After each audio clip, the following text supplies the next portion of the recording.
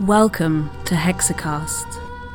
My name is Charlotte, and I will be your host to guide you through a land of folklore, magic, mystery, and pagan beliefs. One of the main traditions that you see in early November in Britain is Guy Fawkes Night, or more commonly known now as Bonfire Night. This tradition dates back to 1605, when the so-called Gunpowder Plot was foiled in London. Nowadays, this is celebrated on or around the 5th of November. I say on or around because in more recent years, it's become more popular to celebrate on the weekend closest. However, the arrest of Guy Fawkes happened on the 5th of November in 1605. On the 4th of November, 1605, Lord Monteagle received a letter tipping him off about a potential plot, and Lord Monteagle and the Lord Chamberlain searched the cellars below the Palace of Westminster that very day. In one of these cellars was a great stack of wood and a man named Johnson. They carried on past this stack of wood as nothing seemed to be too out of order. Many things were stored in the cellars after all. But later on, a small band of men led by a magistrate visited the cellar just after midnight on November the 5th. Outside the cellar, they found the man they saw earlier, who referred to himself as Johnson, and they led him to the pile of wood. Tearing this down, they found 36 barrels of gunpowder. Johnson was actually Guy Fawkes and was the man chosen to set fire to the gunpowder later that day. This would destroy the king, all the lords, and the commons assembled together in the building above for the beginning of Parliament. Usually happens in the beginning of November, even now. In terms of their plans, after the king and everyone in the current Parliament were dead, the conspirators intended to seize control of the Protestant rule and instead set up a Roman Catholic leadership with which England would return to the so-called Old Faith of Roman Catholicism. Catholicism in England had been dethroned in 1532 by King Henry VIII, along with the General Reformation which was going throughout Europe at the time. King Henry VIII of England wanted a divorce from his wife, Catherine of Aragon. Under Catholic rule, divorces were illegal. It just could not happen. So he decided to turn to Protestantism. Therefore, as the king was Protestant, so followed the rest of the country. This is something that you see a lot of times when the countries and lands were converting to Christianity. Before they were pagan and the kings and queens were pagan rulers, but as soon as the king or queen turned to Christianity, the rest of the country had to do the same. The thankful Parliament, who had been saved from being blown up alongside their actual building they were in, decided that this should be observed as a holiday, November the 5th, from 1605 onwards. Now, of course, that is still happening today. In the original early celebrations, there were banners proclaiming against Catholicism displayed everywhere, along with burning an effigy of the current Pope, alongside an effigy of Guy Fawkes. Nowadays, you don't really see effigies of the Pope being burned, but you do still see, in some places, an effigy of Guy Fawkes. Bonfires were lit on which to burn these effigies, and the sort of tradition of Hallowtide bonfires, it carries on through this Guy Fawkes November the 5th tradition. You don't generally see nowadays bonfires and celebration fires being lit for Halloween at the end of October, but with this tradition it carries on in essence in the same time of year. So one of the rhymes that people remember and know is still repeated to this day. I mean, this happened in 1605. I was born in the early 1990s, and children still are taught this rhyme. The main one that you'll hear: remember, remember, the 5th of November. Gunpowder, treason and plot. I see no reason why gunpowder treason should ever be forgot. So that is something that you'll hear people saying or singing about this time of year. Now, this was popularised by the movie that came out, V for Vendetta, I can't remember if they do actually say that saying, but it is something I think that people thought was just to do with that film, especially people that are outside of Britain. Because, for example, I live in Denmark now, but here in Denmark, we don't celebrate November the 5th in the same way as Britain does. For obvious reasons. It didn't happen here. Why would they celebrate that? But it's definitely something that's ingrained within children and also adults in the UK. You say to someone, do you know who Guy Fawkes is? And I'd say 9 out of 10 people would probably know what you're talking about.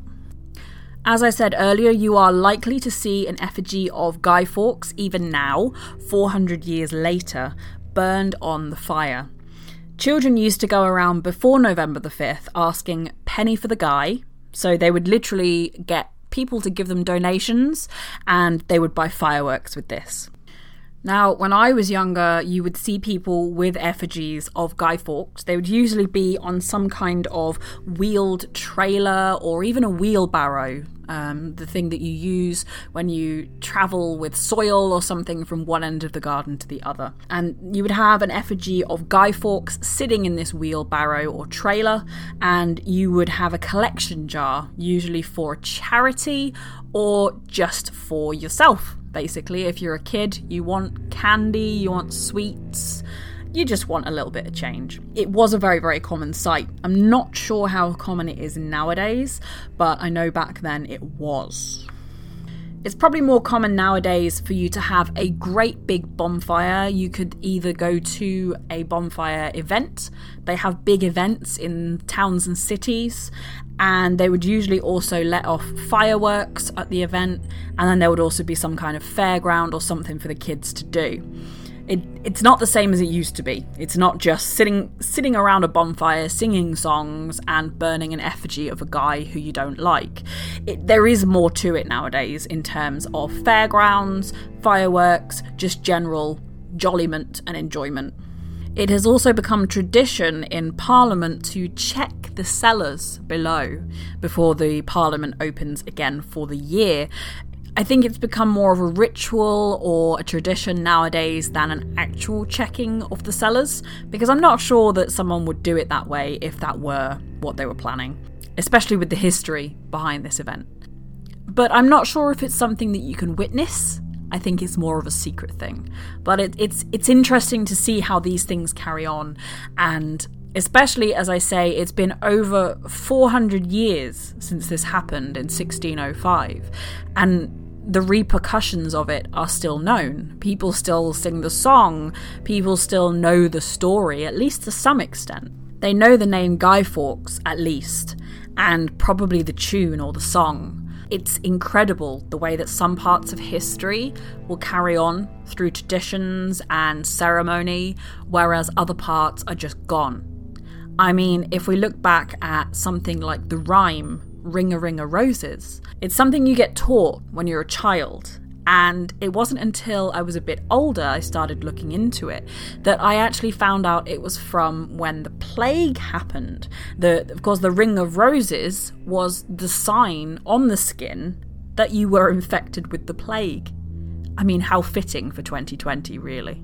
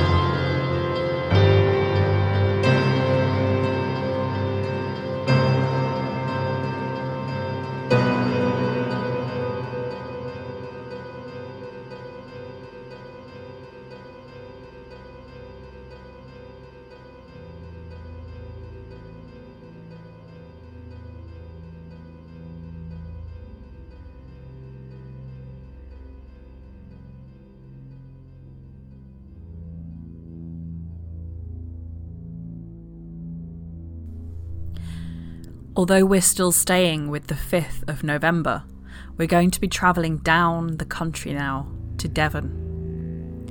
The next tradition I'd like to talk about is that of the tar barrels of Ottery St Mary. The tar barrel tradition is said to be hundreds of years old. The exact origins are unknown, but probably started after the Gunpowder Plot of 1605. Various alternate reasons suggested for burning these barrels have included the fumigation of cottages and also as a warning of the approach of the Spanish Armada. And even though neither of those reasons are really needed now in the century we live in today, it's still a tradition that happens every single year. The West Country does have a history of torchlight processions, and burning barrels in Ottery was only one of the many towns and villages following this annual tradition. Somewhere along the line of this annual tradition, somebody decided that rolling the barrels along the floor was a very tame tradition.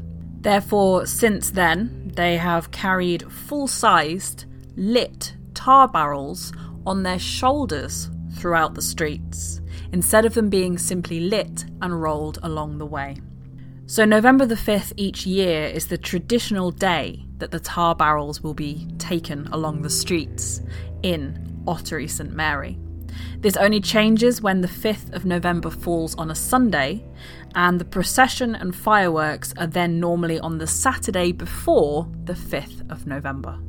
Alongside the rolling of the tar barrels, they also have a giant bonfire, which is an integral part of the annual carnival, and it has had many sites throughout its history. 3 weeks before the carnival is set to begin, all manner of material is collected from the community to build the bonfire, so it really is a community event. The sight of the first fully laden tractor and trailer seems to herald the coming of the carnival, and in turn it generates a bout of communal pruning. On the week before the carnival, the bonfire is finalised, and it usually stands around 35 feet high with a girth of around 50 feet. Now that is a bonfire. The guy for the bonfire was made by the Young family from 1958 to 2009. Now there is a guy competition for the children in the community, and a winner is selected for placing on the bonfire. On Carnival Day, the ceremonial guy is placed on top of the bonfire, and in the evening, the carnival vice president sets a flaming torch to the base, and a spectacle of flame is enjoyed by all. The next tradition I'd like to cover is known as turning the devil's boulder or the devil's stone. This also happens in Devon in a small village known as Shebbeare. Whilst everywhere else in the country lights their fires and commemorates the Gunpowder Plot, in Shebbeare, Devon, the villagers are preparing to turn the devil's stone nearby. The evening events begin at around 8 p.m, when the bell ringers ring out a violently discordant peal of bells. Afterwards, they make their way out of the church, crowbars in hand.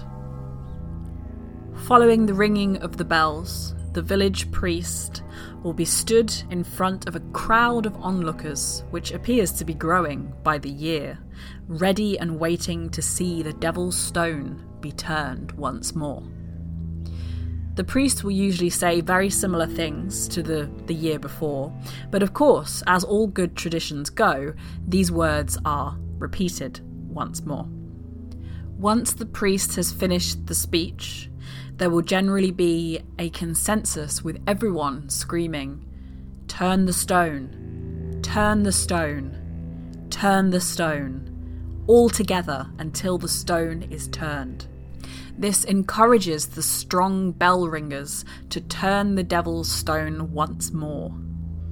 The stone itself is approximately 6 feet long, which is around about 2 meters in length, and it's said to weigh a ton. The stone is not of local origin, it's from elsewhere, such as those deposited in the Ice Age. One theory is that it may have been an altar stone brought by a pagan cult of some kind, much like the stones at Stonehenge are originally from Wales, but they now reside in Wiltshire. But there is no evidence for this. Another theory is that the devil himself dropped the stone, hence the discordant church bells are to scare him off in case he's lingering around on the eve of the turning. Finally, there is also the theory that it was quarried as the foundation stone for Hanscott Church nearby, and it was moved to Shabir by the devil or another supernatural force, and every time it was retrieved, it mysteriously turned up once again in its resting place.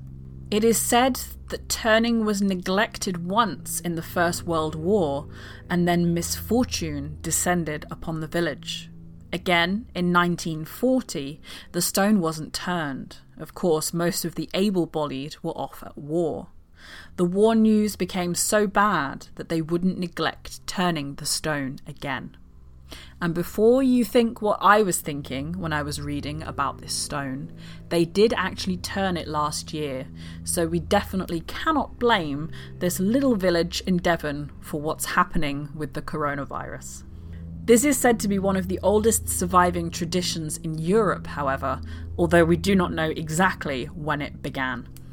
From watching some of the videos surrounding this spectacle, one of the priests actually says that in Saxon times, so Anglo-Saxons, they would actually come and pay their taxes at the stone. So it may well be that this was even happening back in the Anglo-Saxon times. Another large tradition that was seen to be celebrated was known as the Feast of St. Martin, or Martinmas. Now, I'm not 100% sure if this doesn't happen anymore, or if it is only in smaller places, or perhaps your local church. They may still celebrate this. But it was traditionally on the 11th of November, and it was a time for celebration with great feasts and also hiring fairs at which farm labourers would seek new posts. Relating to Martinmas, St. Martin's Day, there are a lot of weather lore, beliefs and sayings associated with this. For example, if the wind is northwest at Martinmas, the severe winter will come.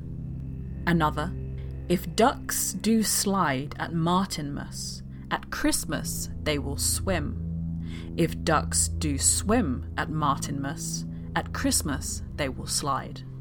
So essentially they're saying that if there is a frost and the ducks are sliding around on the ice at Martinmas, then Christmas time will be a very wet and warm time. Whereas if ducks are swimming at Martinmas, then Christmas will be icy and cold. Another of these, thunder in November means winter will be late in coming and going. If the geese at Martin's Day stand on ice, they will walk in mud at Christmas. There are a lot of these sayings related to November, as if it's icy in November, it will be wet in December. It'd be interesting to see what happens over the years, just a kind of personal mapping of the seasons related to the folklore. So there seems to be a lot of these traditions with ice and mud, and also a lot of information about ducks. So we'll see what happens with the winter coming.